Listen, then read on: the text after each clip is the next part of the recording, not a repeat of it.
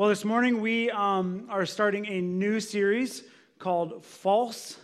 And you see that little true word in there, which is really what we're after, but it's discerning truth and error. We have to be discerning in that in our culture. So we start that today, and we're going to move through that, and I'll explain that a little bit. And then after that, we're going to jump into the Bible book of Romans, which will be in for about 8 years. All right. If you do it well. No, we won't be in it for that long, but it is a great, wealthy book, and we'll move through it. But I want to begin our series, and what I want to do is I want to begin it with this disclaimer. This morning is going to maybe shake some of you in what you think and things you've thought and things you've believed. And as we move through this morning, I want to set it up this way. There's two lenses, two things that we believe, two things that we teach, two things that are really in the undercurrent of everything I preach. And these two things you will need, even this morning, to shape and see how you should view the Bible and how you should view God. And these two things might be challenging to your soul. And the first one is this: God is for God. That simply means that God is about himself first and foremost. He cares about himself, his glory. He's passionate for it. Life is not about you. The sun doesn't revolve around you. And we live in a culture that is how it goes. We want to be the center of attention. We're a very selfish, prideful culture. We're a very selfish, prideful person. We want all eyes on us. We want things to be catered towards us. When we drive around the streets and somebody pulls in front of us, like we're thinking about a hand gesture or a word, everything is about us. And so that's a challenge when we learn that the Bible teaches that God is for God. He is what life is about. He is who we should worship. And so that is a truth that you need to embrace as we look at this morning. The second is this: that God has designed the world to work a certain way. He has laws. He has commandments. Some of them we don't like. Some of them we don't want to hear. Some of them we want to ignore. Some of them we struggle to believe. But he has designed the world to work a certain way. He knows best for your life. He's given us that in your word, and he wants us to follow it. And so it's not about what you believe or think should be true. It's about what God says is true and who he is. And some things theologically don't even feel right because they aim more at God than us. And we don't like that, but that's exactly how it works. They aim more at God than us. And so as we start today, that's the lens at which this whole series is unpacked. God is for God, and God has designed the world to work a certain way. So we submit to those things. I'm going to read from 1 Timothy. It's a pastoral epistle, New Testament letter Paul is writing to Timothy, who's a young pastor, and he's teaching him. And if you need a Bible, Michael said they're in the back table. It's always good, as I say, to have a Bible. And one of the reasons it's good to have a Bible in your hands, because I want you to always know that I'm not saying this stuff. This is God's word, and we should look into it. So it's never from man, it's from God. And I pray that those are the words you hear today. This is what it says. Paul is instructing Timothy here: as I urged you when I was going to Macedonia, remain at Ephesus so that you may charge certain persons not to teach any different doctrine, nor to devote themselves to myths and endless genealogies which promote speculations rather than the stewardship from God that is by faith. The aim of our charge is love that issues from a pure heart and a good conscience and a sincere faith. Certain persons, by swerving from these, have wandered away into vain discussion, desiring to be teachers of the law without understanding either what they are saying or the things about which they make confident assertions. I want to invite you to pray a simple prayer. Ask God to speak to your heart, even to challenge you with things that you think are true as this message unfolds itself, and pray that God speaks to your heart, and I'll do that for us collectively. Let's pray. Father, we thank you this morning for this gathering of believers, and no doubt some that don't know you personally. And Father, I pray that you would strengthen the believers in truth and bring the unbelievers in this room to truth. People that need to know they are sinful and lost, and you have given us a Savior in Jesus. And Father, that we'd be a people always that desires truth, no matter how painful it is to our souls, that we would be a people that seek biblical truth, no matter what our opinions are, that we would seek truth, and we'd be led by it. So I pray you lead us by it, lead us in it, point us to it, and we thank you for Jesus, who is, by his claim, the way, the truth, and the life. And we pray these things in his name. And all God's people said? There's a story of the devil walking with one of his cohorts one day. And he's walking along, and beyond them, he sees somebody pick up a piece of something. And he picks up something shiny, and it's a piece of truth. And so the devil's cohort looks at the devil and says, he found a piece of truth. Aren't you upset that he picked up a piece of truth? And the devil says, no, I'll make a religion out of it.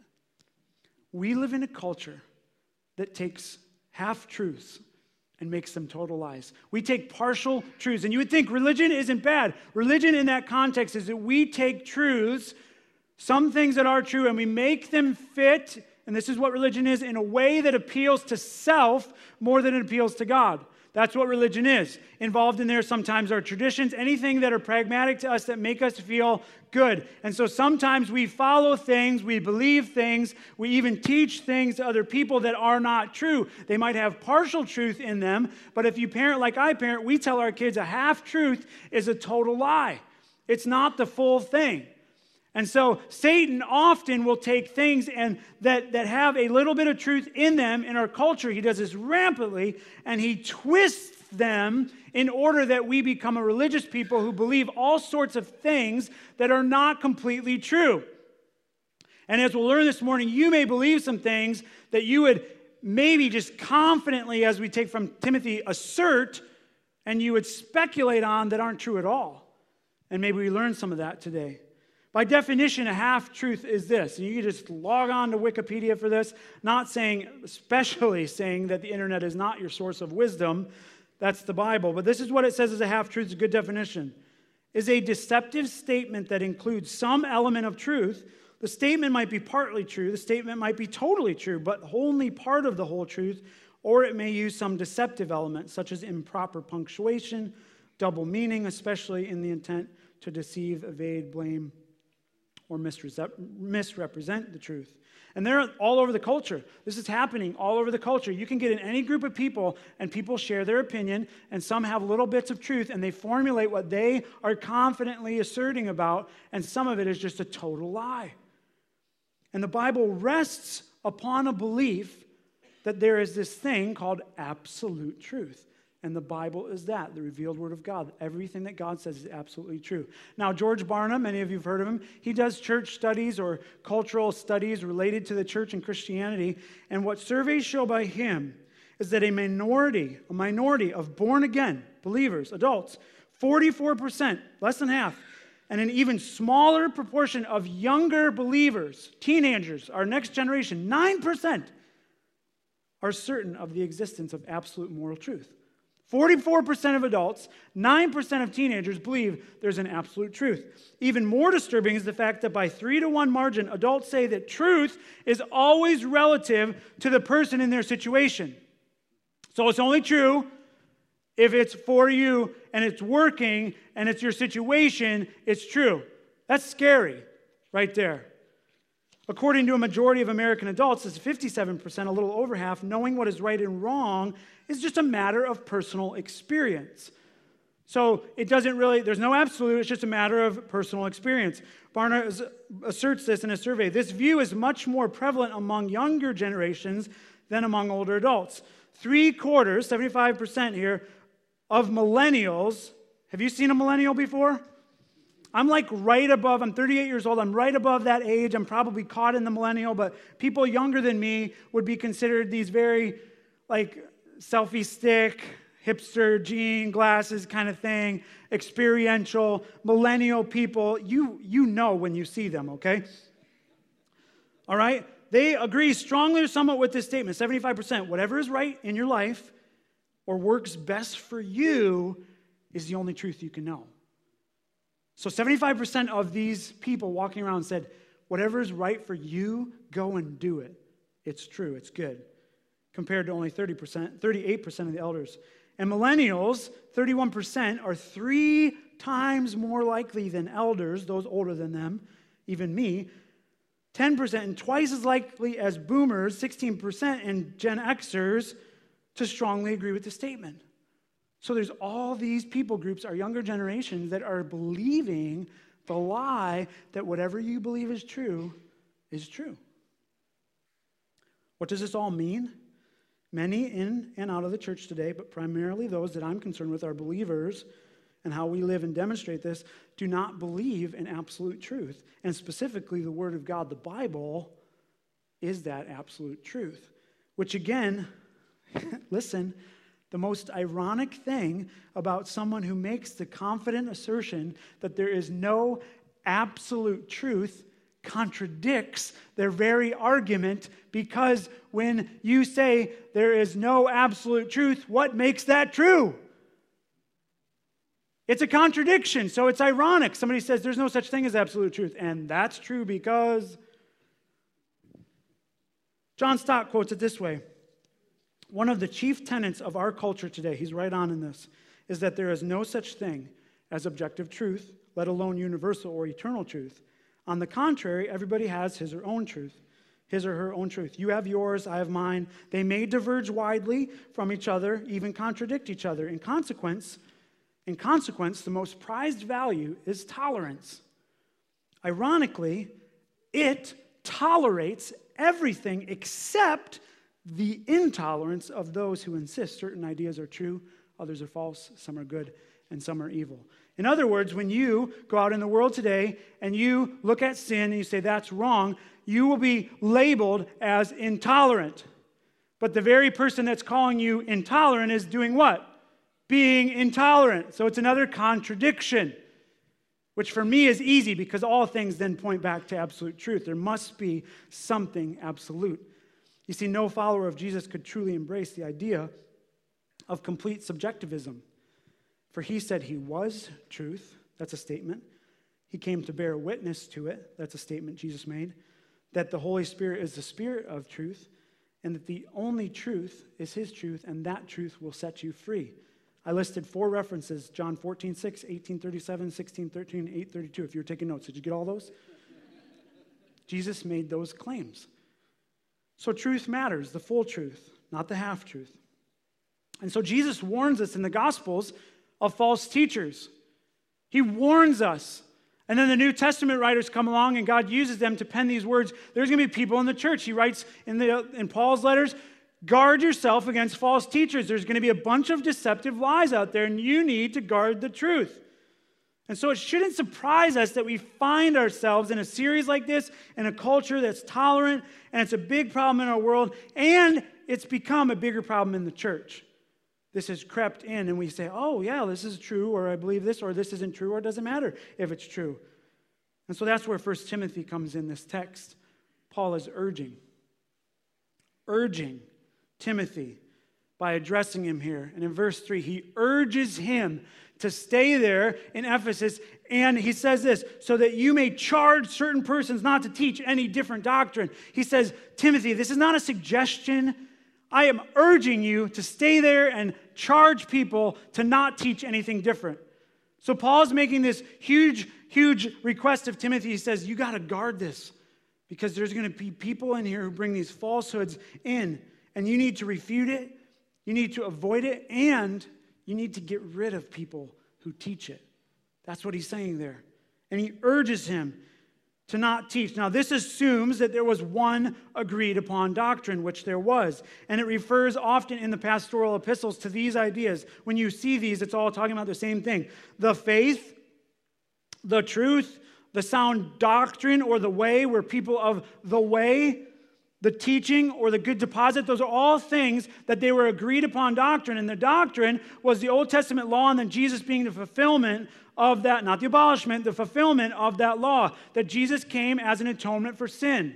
So that sin is real, that he lived a perfectly righteous life, that he died a death for sin to take God's wrath and punishment off of all condemned sinful people in order that we might reconcile our relationship to him, that we might have hope of a resurrection. And that's the gospel, the doctrine that was protected.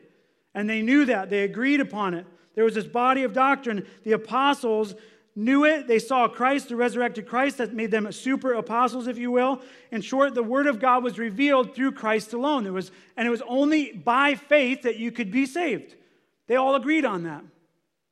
And so we need to cling to that truth. And that's a good pause point for us. Do you know that truth of the gospel?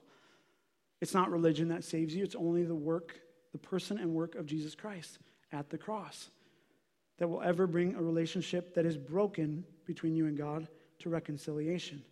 And Paul then continues to warn Timothy in verse 4 about these two things.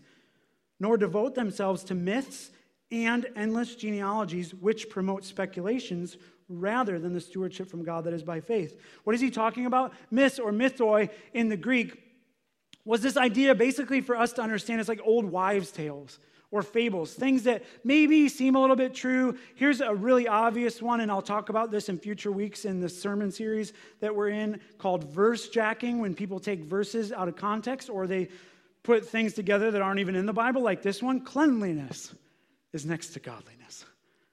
That's not in the Bible, right? That's not in the Bible. But people say those all the time. Or old wives' tales, things people believe, and this has crept into the church. And so that's what these myths are. Paul is teaching Timothy, don't let people just spew these myths, these things that aren't true, and religion is formed out of them. Satan twists them. And then he says genealogies. Genealogies is for us a little bit confusing. Like, are genealogies bad? What this is referring to is literally the genealogies in Genesis, which shows the patriarchal, where they all came from, this list of names, but it's showing us traditions that were passed on. And in the church today, this is how I look at this. There are so many things today that mainline denominations, that even evangelical Bible-believing churches do, born out of tradition because they've been passed down to us, that are just not biblical. So I meet with people all the time, and we sit in an office, and they want to look at the world this way or say, why do you do things this way? And I challenge them often. For example, this is just an example. If you grew up in the Catholic Church, or if you have exposure in that, confession. Like, why do you feel like you need to confess to a priest in order to have your sins absolved? Where does it say that in the Scriptures? It just doesn't. That wasn't the Old Testament practice, and surely isn't the New Testament practice, that you need Jesus. You don't need someone to mediate for you and God. And it's a tradition that just forms into a religion. And it's happening all the time. And so these myths and genealogies, religion formed traditions into truth, or religion formed in traditions and not truth. And Paul says the product of such things, myths and genealogies, is twofold. It obstructs both faith and love. He said that in verse 4, that it will promote speculations rather than the stewardship from God that is by faith. And speculations, it won't promote faith, it'll promote doubt. It raises doubt to the real truth. And we know that we ought to respond to faith by faith, to the way, to the doctrine by faith, because it's absolutely true. And what we do with our opinions and the things we believe, our half-truths, is we speculate things we really don't know. And so all across the church and even in our culture, people are just sharing opinions because they feel right. Maybe they have a little bit of truth, but they're speculating, and that is not the stewardship of what God has given us by faith. On the other side, as mentioned in verse 5, these things go against the aim of love. We know that Jesus came in full of love and grace. Love and truth, we always talk about it. John 4 is probably the best example of Jesus displaying this, shares love with this woman at the well, and yet shares harsh truth with her. These examples of this. And so we need love in truth. Now, what is love? Love comes from a pure heart, it's mentioned right here in this verse, good conscience and sincere faith. These three things. First, the pure heart. Not our heart. Jeremiah 17:9. The heart, our heart, is deceitful above all things and desperately sick. Who can understand it? Psalm 119 follows it with this. How can a young man keep his way pure? By guarding it according to your word. So the heart, in our sinful state, is deceitful, but the heart, according to God's word, is pure. This is linked to the word of God. Good conscience. This is what Paul says in Romans 9:1. I am speaking the truth in Christ. I am not lying. My conscience bears me witness in the Holy Spirit. He is linking his conscience to truth. He's saying my conscience is not just this moral code that I feel good or bad about something I do. He's linking it to the Holy Spirit, which is the Spirit of truth. So he's saying my conscience, if it is absolute and true, if it is truly loving, it comes by God's revelation and his helper, the Spirit. He links the two. And then this one, sincere faith. Where does faith come from? Romans 10:17 tells us faith comes from hearing, and hearing through what? The word of Christ. So Paul links all three things to the word. He says your heart, if it's going to be your opinions, speculations, is going to be deceitful. He says your conscience, if it's not going to be guided by the Spirit, the Holy Spirit of truth, is going to be you and your moral code. And he says your faith will only come by the word of God, God's revelation to you. All those things according to truth, the word. And Paul teaches Timothy, here are the consequences for false teaching. In verse 6, the consequences here. Certain person, by swerving from these, have wandered away into vain discussion. If you swerve away from that which is absolute, the Bible, you will be in vain discussion. We know that word vain is what? Really about your selfishness. It will be about you. It'll be about what you think, what you feel, what you see, what you think is right. And when God comes and challenges you with something that's different from what you feel, you won't like it. Likely will not obey it. And likely then will do the other thing that Paul talks about. You will lead others towards that same falsehood. He says, this is what happens when you wander away from absolute truth. You will desire to be teachers of the law without even understanding either what they are saying or the things about which they make confident assertions. So you will take your opinion, which is not biblical, if this is you swerving away from the truth, and you will take your opinion and you will place it on others.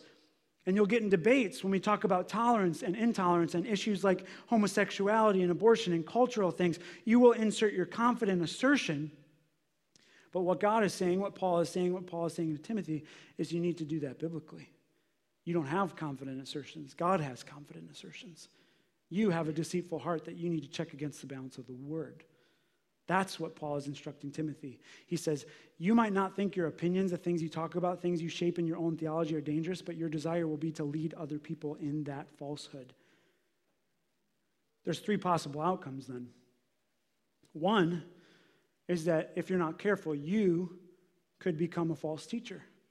You could start sharing things that are not in the Bible, half-truths, but total lies. You could start deceiving other people. The second outcome is that you could be led by false teachers. You could sit under the teaching of many even famous Christian evangelical TV preachers that do not preach God's word. They preach themselves, masked as if they're preaching God's word, and you can be led away into false doctrine. That's another outcome. Or the third outcome is that you could live according to the word and let God by his Spirit guard your heart and protect it from false teaching. You could be a person that always looks at all things through the lens of the Scripture under those two things, that God is for God, so it doesn't really matter what I think, and he's designed the world to work a certain way. It matters what he has designed, and I'm going to submit to that. And to demonstrate that, here's what I want to do. I want to have us take a test together. 16 questions that we're going to do on the screen, and I'm going to preface it like this. These are true or false questions, and I want you, if you're a note taker, you can just write one and then a T or an F, true or false, and we're going to go through each question. And I'll warn you, the questions are not designed to make you feel stupid or ignorant. They're not designed to irritate you in some sense, although the wording of some of the questions will be irritating to you. You won't like them. You'll want to if it's, I just want you to put true or false, okay?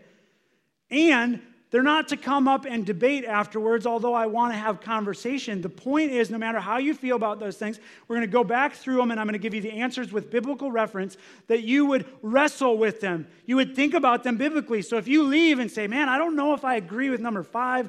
You said it was true. I said it was false. I want you to dive into the Scriptures and make your case there. I do have a problem after Sundays when people come to me about something that was said, and they're waving their finger. You know those people? None of you are that people, right? I don't like talking to those people. Who I like to talk to is those who come to me and go, man, I'm really struggling. You said this. here's where I think the scriptures are different. That's what I want us in, the truth. And so I want to have dialogue about this, but this test is we're just going to see what it does, all right? Some things you might say, I believe this, but does the Bible actually say this? So here it is. Number one, are you ready? And young people, you too, I'm looking at you too, right there. This is for you. The Bible says that money is the root of all evil. True or false? Just say it to yourself, write it down. The Bible says that money is the root of all evil. Is that true or false? Second question. The gospel, in summary, is that God loves you and has a wonderful plan for your life. Look at that. True or false? The gospel, in summary, is that God loves you and has a wonderful plan for your life. True or false? Number three. God wants me to be happy. Is that true or is that false? Just pick one. Is it true or is it false? Number four.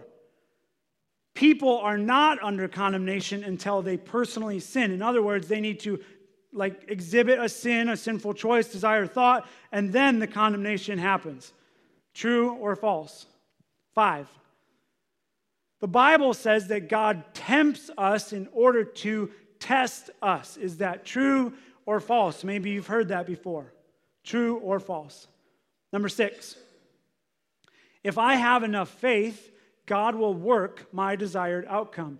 So I need faith, and God works the outcome. Is that true or is that false?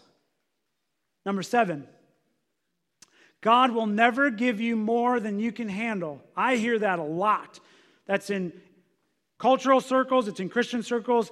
Is it true? True or false? God will never give you more than you can handle. True or false? Number 8. I can grow spiritually apart from being connected to a local church. You can say that backwards. I cannot grow spiritually unless I'm attached to a local church, but I can grow spiritually apart from being connected to a local church. Is that true or is it false? Number 9. Only pastors and elders can administer communion or baptize people. So maybe that's reserved to just me. Is that true or false? Number 10. God controls every single detail of your life. I'm going to read that again. It reads just like it reads. God controls every single detail of your life. Is that true or false? 11. Christians shouldn't judge anyone. Christians shouldn't judge anyone. Is that true or false? Number 12. People who do not know Jesus Christ personally will suffer in hell. I didn't read that very well. People who do not know Jesus Christ personally will suffer in hell. Is that true or is that false? 13. Everyone is God's child. Everyone is God's child. Is that true or false? 14. When you die, God gains another angel. True or false? Hollywood might help you with this or might not help you with this. 15. Bad things happen to good people. Please get this right. Bad things happen to good people. Is that true or false? And finally, 16, which is kind of like the deal here. The Bible is absolutely true and has no errors. No errors in transmission and historicity. No errors at all. True or false? That's the 16. You have your answers, if you will. Some of them are hard, some of them are worded. Man, I wish it wouldn't have been worded that way. So what I want to do is I want to go back through and I'm going to give you the answer and the scripture to support that answer. And if you disagree, I'm going to try to unpack that in a way that we can, but you also might come to me later, come to me, and let's search these things together. All right, and I'll note this too. These questions with their references are out on the table, the info desk, with the references, so you can take them home. I want you to take them if you're not going to take notes now. The Bible says that money is the root of all evil. That is false. The Bible doesn't say that money is the root of all evil. In 1 Timothy 6:10, it says, "For the love of money is a root of all kinds of evils. It is through this craving that some have wandered away from the faith and pierced themselves with many pangs." Now, what's interesting is this. It's a misquoted scripture all the time.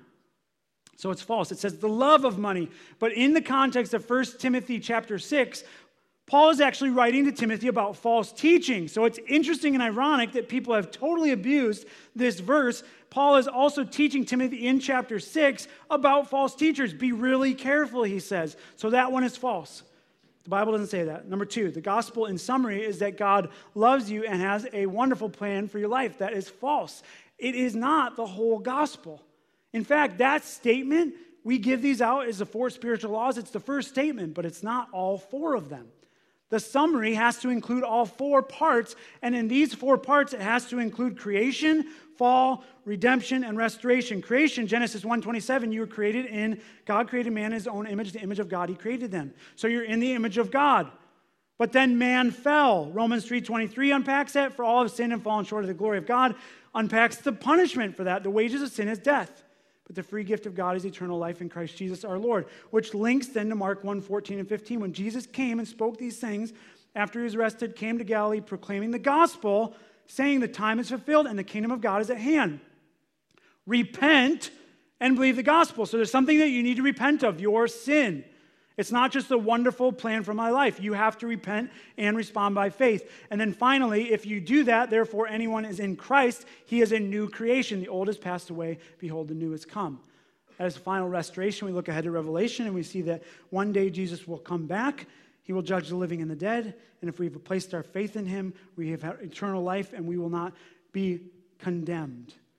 And he will restore all things. There will be no more weeping, crying. He will make all things right again, as it was before the fall, the entrance of sin into the world. That's the full gospel. God does love you and have a wonderful plan for your life in Christ, but it's only one part. You have to have the whole package in that. So it's a partial truth. In that case, in summary, is a total lie. Number 3, God wants me to be happy. That's false. This is going to be tough for some of us. God's desire is to glory in himself. His desire is not for you to be happy in all your ways, that he looks at you and says, because he might give you some really hard things in your life that won't make you happy. We talk about this in the church all the time. Happiness is not joy.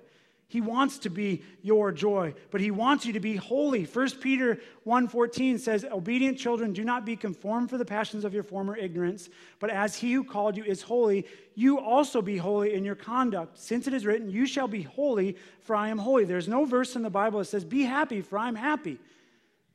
But he wants you to focus on kingdom things. Do not love the world or the things in the world. If anyone loves the world, the love of the Father is not in him. For all of it is in the world, the desires of the flesh, the desires of the eyes, the pride and possessions is not from the Father, but is from the world. And the world is passing away along with its desires. It's the desires of the worldly things that make us happy. And you might be like really wrestling right now, say, God doesn't want me to be happy. He does want you to delight in him and be happy in him, which is Psalm 97:12. Rejoice in the Lord, righteous, and give thanks to his holy name. He wants you to be happy in the context of your delight being in him, but he is not after your happiness. He's after you looking to him by faith, and he's going to bring about good things for his glory, not yours. And so God might bring really hard things into your life, and they have good purpose, and they won't make you happy. But you can have joy in Christ. Number 4, easy one for me. People are not under condemnation until they personally sin. Romans 3:23, for all have sinned. And more clear in Psalm 51:5, David writes this, behold, I was brought forth in iniquity, and in sin did my mother conceive me. That was from birth. There was no, I had to punch my, older brother, or steal from them or a toy or say no to my parent. It was condemnation from birth, sinful flesh. Number 5, the Bible says that God tempts us in order to test us. God is not the tempter. Look at James 1:13-15. Let no one say when he is tempted, I am being tempted by God. For God cannot be tempted with evil, and he himself tempts no one. But each person is tempted when he is lured away and enticed by his own desire. Then desire, when it is conceived, gives birth to sin, and sin, when it's fully grown, brings forth death. God is not a tempter. He tests us with trials, and he allows for Satan to tempt us with sin, but he is completely in control. Temptation is not from God. It's just not from God. Number 6, if you have enough faith, God will work, keyword there, my desired outcome. That is false. He will work his desired outcomes. And if some things he won't give you that you've been praying about for a long time, look at Paul in 2 Corinthians. 3 times, and Paul was pretty faithful. I pleaded with the Lord about this. He wasn't perfect, but he was faithful, that it should leave me.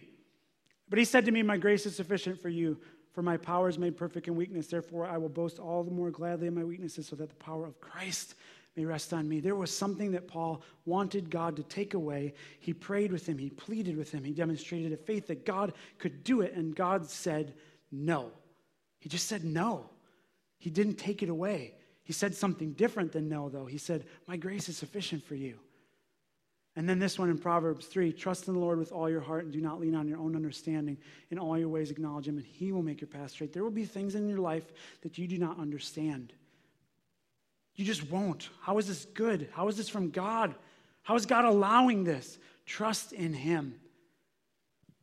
Number 7, I said earlier, if I had $1 for every time I heard this, God will never give you more than you can handle. It's only partially true, but it is false. 1 Corinthians 10, no temptation has overtaken you that is not common to man. God is faithful, and he will not let you be tempted beyond your ability, but with the temptation, he will also provide the way of escape that you may be able to endure it. God will never give you more temptation than he has given you a way out of it. Does that make sense? Beyond your ability, all right? So the temptation, he knows you have the ability to overcome it. Satan lures us into sin. We can choose yes to do it or no to not do it. God has ingrained in us the capability to choose that and enough power to do it. Sometimes we fall in that. The reason why this is not true, though, God will never give you more than a handle. Sometimes God gives you death. Sometimes he gives you sickness. Sometimes he gives you persecution. Sometimes he gives earlier martyrs execution. That's a lot to handle, don't you think? And sometimes God does that. And so that is only partially true. Yes, he gives you the ability to escape, but some things you cannot escape from. The executioner's sword, if that be your lot in life. There are many missionaries that have had that, and God has used those things to glory in himself, to bring glory to himself. God is for God. Number 8, I can grow spiritually apart from being connected to a local church. No, you can't. That's false. Hebrews 10, 24 and 25 says that let us consider how to stir up one another, look at that one another, to love and good works, not neglecting to meet together as in the habit of some, but encouraging one another, and all the more as you see the day drawing near. That's not just one verse that supports this. You cannot even accomplish like all the one another's in the New Testament, things like submit to your leaders, participate as a member of the body of Christ, all those things without being associated with a local church, connected to them, membership in. So that's not just like one, like, oh, Hebrews 10, 24, that's kind of vague. No, there's like the whole New Testament is not kind of vague. You have to be a part of the local church to spiritually grow. Now you ask, well, wait a second, what about Chinese prisons that I'm secluded in by myself and I can't go to church on Sundays? Exception, of course, right? But the norm of the scripture's teaching, God would design that no, you need to be a part of the body of Christ. Most of us are not in Chinese prisons alone. Most of us are here right now taking this test and feeling guilty about some things. Number 9, only pastors and elders can administer communion or baptize people. This is easy. 1 Peter 2:9. You, anyone who believes in Christ, are a chosen race, a royal priesthood, a holy nation, a people of his own possessions, that you may proclaim the excellencies of him that called you out of darkness into marvelous light. Maybe you think that's just for preachers. I proclaim the excellencies, so can you. And you can administer those things not because you've had training in them, but because you are a priesthood of believers. This is what Paul says about himself in 1 Corinthians 4:1 and his other apostles in ministry. This is how one should regard us, as servants of Christ and stewards of the mysteries of God. Yes, he had a special office, but he was imparting through his theology and the theology of the Bible that all people are priests and priestesses in Christ. We don't need another mediator. We have one high priest. I am not your connection to God. I'm not. Jesus is. It's why you know that I struggle with the term senior pastor. Jesus is the senior pastor of the church. He's the chief shepherd. I am some really ignorant servant of Christ. That one's false. Number 10, God controls every single detail of your life. This is the one that you're going to get upset about. That's true. God is sovereign. Psalm 115:3. Our God is in the heavens. He does all that he pleases. Next verse. The heart of man plans his way, all your choices that are involved in that, but the Lord establishes his steps. Genesis 50:20. Some things bad happen in our life. You meant evil for me, but God meant it for good, to bring it about that many people should be kept alive as they are today. And finally, Romans 8:28. And we know that for those who love God, all things work together for good for those who are called according to his purpose. This question and debate is like hours and hours of sermons on the sovereignty of God. But God is sovereign. He controls all things. He works his purpose and plan in all things. And you do have free will, but God uses your free will in his design. There is something out there in the church running rampant as a theology against God's sovereignty. Everybody say open theism. It's the idea that God reacts to space and time as if I didn't see that one coming, so I'll have to make it work. So if something bad happens in your life, God kind of like reacts to it and says, oh, I can make good out of that. That's not what the Bible teaches. God uses these things. He knows about them, and he allows for them to happen. That one's true. 11, another struggle. Christians shouldn't judge anyone. Matthew 7:1 says that, but it's false. Matthew 7:1, Jesus is speaking here. I'm not calling Jesus false, by the way.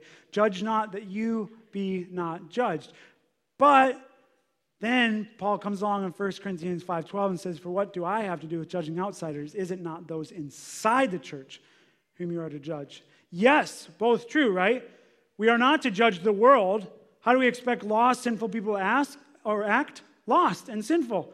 It is not our condemnation, but in the church, we have accountability towards one another. And this verse says that we are charged to judge people within the body of Christ. So how does this flesh itself out? If you live in unrepentant sin and yet you claim to be a believer in Christ, I can come to you, not because I'm the pastor, just because I'm a brother, and say, you need to repent of that sin. You need to repent and turn back to Christ. I can say that, and so can you say that to me. That's judging a brother. I meet with some people sometimes who are living in unrepentant sin. I have two questions to ask for them, and the conversation goes a direction differently if they answer this first one a different way. And I say, are you a believer in Jesus Christ? Do you claim to know him by faith? And if they say yes, then I can judge that, be accountable to each other. If they say no, I don't have a lot to talk about except for to pray for them and share the gospel. But this is all over our culture. We should not judge the world. That is true. But we are, as a believing body, to judge one another. So be mad at me, judge me, do whatever you want. That question, you're mad, I know. People who do not know Jesus Christ personally will suffer in hell. Number 12, that is true. Mark 9:43 couldn't be more clear.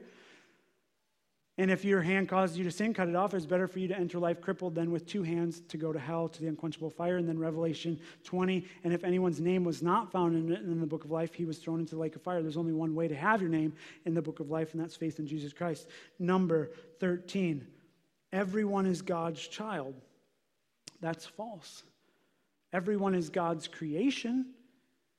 But this is what John 1:12 says, but to all who did receive him, who believed in his name, faith in Jesus, he gave the right to become children of God.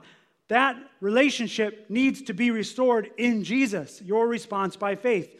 Everyone is God's creation. Some of them have common graces on the earth, but not everyone is a child of God. Only those who believe and receive Jesus Christ.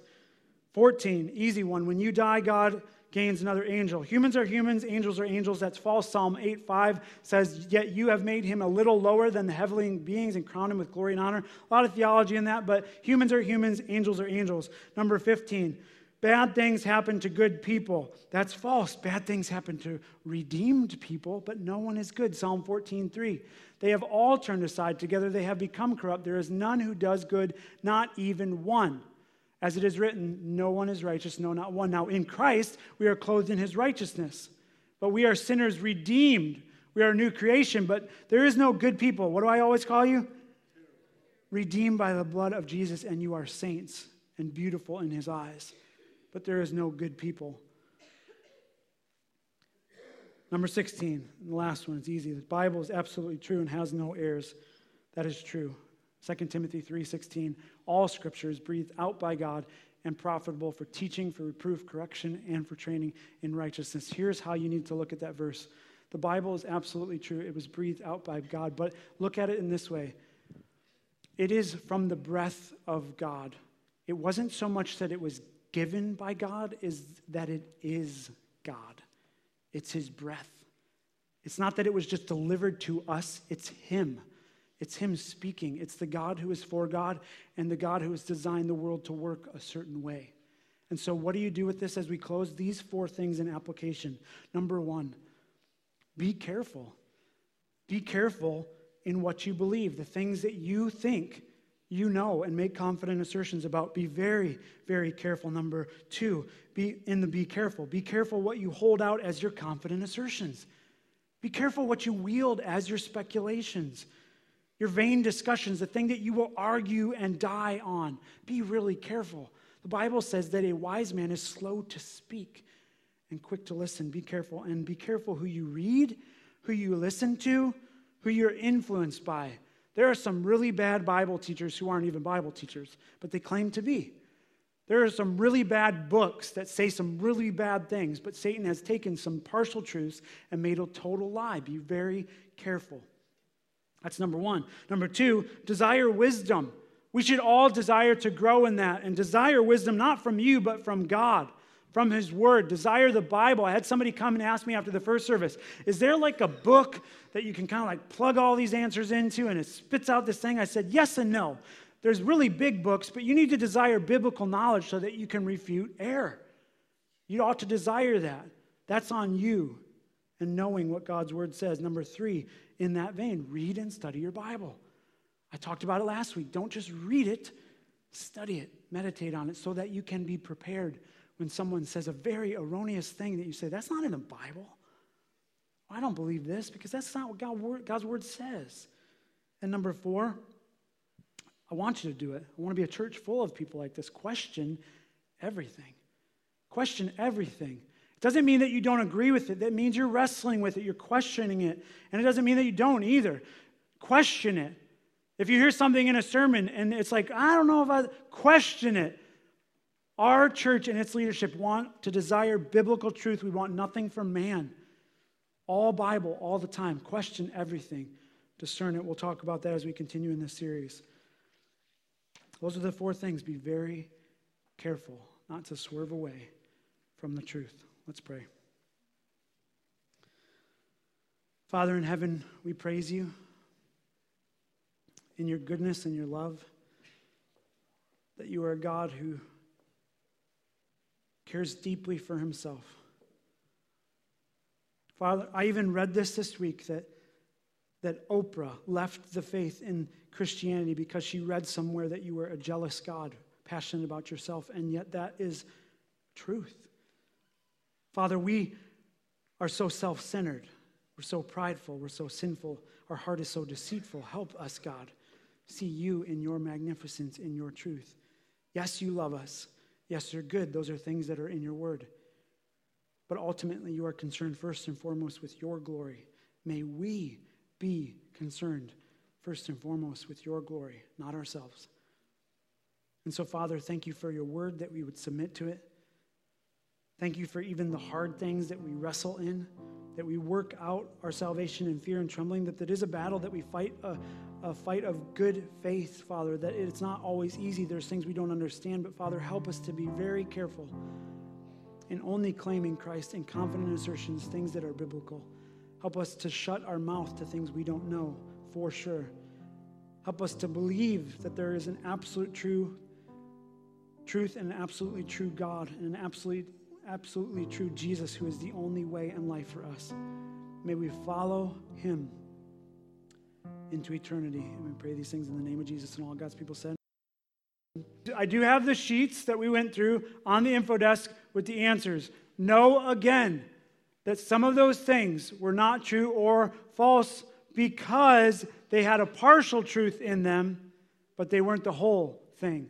Especially, you have to know that a partial truth wasn't the full. For example, 3, the summary. So know that you can get those, talk about those, think about those, read the scriptures. This is what Ephesians 4 says, as we go and should be proclaimers of truth. Now this I say and testify in the Lord, that you must no longer walk as the Gentiles do in the futility of their minds. They are darkened in their understanding, alienated from the life of God because of the ignorance that is in them due to the hardness of their heart. They have become callous and given themselves into sensuality, greedy to practice every kind of impurity. But that is not the way you learned Christ, assuming that you have heard about him and were taught in him, as the truth is in Jesus. To put off your old self, which belongs to your former manner of life and is corrupt through sinful desires, and to be renewed in the spirit of your minds, and put on the new self, created after the likeness of God in true righteousness and holiness. Friends, therefore, having put away falsehood, let each one of you speak the truth with his neighbor, for we are members one of another. Have a blessed day and go in peace.